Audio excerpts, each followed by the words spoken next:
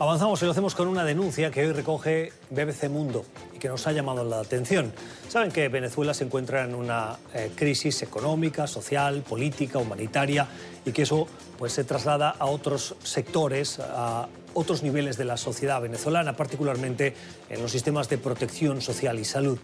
La denuncia que recoge la BBC de un trabajo periodístico elaborado por sus periodistas sobre el terreno es que están aumentando el número de abandonos y entregas irregulares de bebés, que dice son cada vez más frecuentes. Los datos son confusos. Lógicamente no hay un sistema de recogida de datos en Venezuela y menos sobre una cuestión tan espinosa como esta. El trabajo periodístico consulta diversas fuentes y una de las personas que conoce esa realidad y que está citada en el trabajo periodístico es Ángel Yeimar Gil, que es investigadora y experta o trabajadora social. Señora Gil, gracias por estar con nosotros esta noche sobre esta relevante y sobrecogedora denuncia que se hace con la BBC, en la que usted también ha dado su opinión. Cuéntenos cómo suceden esas adopciones, como dice el trabajo periodístico, adopciones irregulares. ¿Qué tipo de personas se entregan esos niños? Hola, muchísimas gracias. Bueno, lo primero es que esta es una realidad que no es que sea nueva, sino que la crisis humanitaria compleja que afecta al país ha hecho que se incremente y que se visibilice más. Creo que por lo menos 8 años que estuve trabajando dentro del sistema de protección, siempre, todos los años tuvimos conocimiento y debimos atender situaciones de este tipo. Pero de 2016 en adelante hubo un repunte importante de entregas voluntarias, pudiéramos llamarlo de esa forma, o niños abandonados en los hospitales al momento de nacer, niños que aparecieron en espacios públicos, que dejaron en espacios públicos y que debió ser atendidos esas situaciones por el sistema de protección. Señora Gil, decíamos al principio que el trabajo periodístico asegura que es muy difícil recoger cifras, mostrar cifras oficiales, precisamente por la ausencia de esos sistemas de recogida formal, por la ausencia de una estructura de gobierno. ¿Usted tiene cifras, maneja cifras de este tipo de situaciones?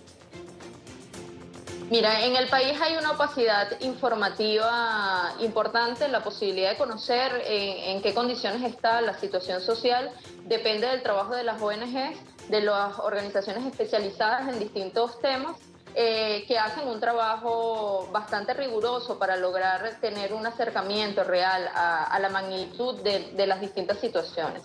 El año pasado, en 2019, conocimos, por ejemplo, entre marzo y abril, 4 situaciones que fueron presentadas por los medios de comunicación de niños abandonados en espacios públicos en distintas zonas de Caracas y también del estado de Aragua. Recuerdo que hubo una situación en el estado de Aragua que pues llamaron la atención de todo el sistema y de quienes trabajamos en la defensa de los derechos de los niños, pero eso no es todo lo que existe. En los hospitales, en los ambulatorios, en las maternidades, estas situaciones se presentan y no se dan a conocer a los medios de comunicación. Por tanto, el número sabemos que es mucho mayor.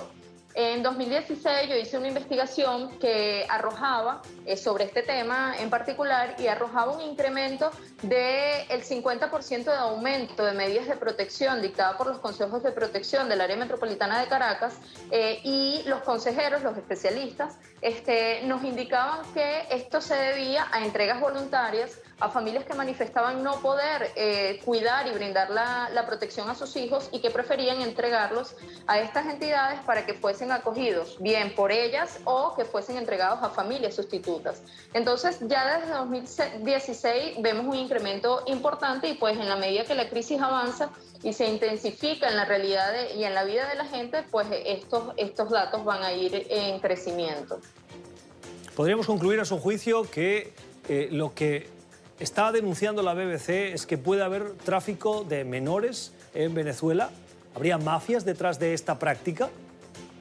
Mira, en situaciones de crisis como la que vive Venezuela, pues están dadas las posibilidades para que todo eso exista. No te voy a asegurar que eso está pasando porque no tengo certeza de que suceda, pero efectivamente la posibilidad de que le ofrezcan a una muchacha en vulnerabilidad, con un nivel de pobreza importante, dinero para que entregue a su hijo que no puede mantener, pues efectivamente esa situación se puede presentar. Lo que sí sabemos es que hay todo un sistema que no está funcionando para proteger a los niños, niñas y adolescentes, que están relacionados con la disminución de salarios de los funcionarios que están allí, que está relacionado también con la migración forzada de la población venezolana. Los técnicos y especialistas en materia de protección se han ido del país. Eso supone una rotación importante del personal que trabaja en el sistema de protección, y que quienes llegan pues tienen poco conocimiento, y todo eso se presta para que aumenten los factores de riesgo para estas situaciones de trata, de robo, de tráfico de niños. Pero yo creo que lo importante es que se tomen medidas para evitar que eso suceda. Es Ángel Geimar Gil, es investigadora y forma parte de las fuentes consultadas por la BBC de esta denuncia, de la cual se hacen eco ese medio de comunicación que asegura que han incrementado el número de abandonos y entregas irregulares de bebés en Venezuela.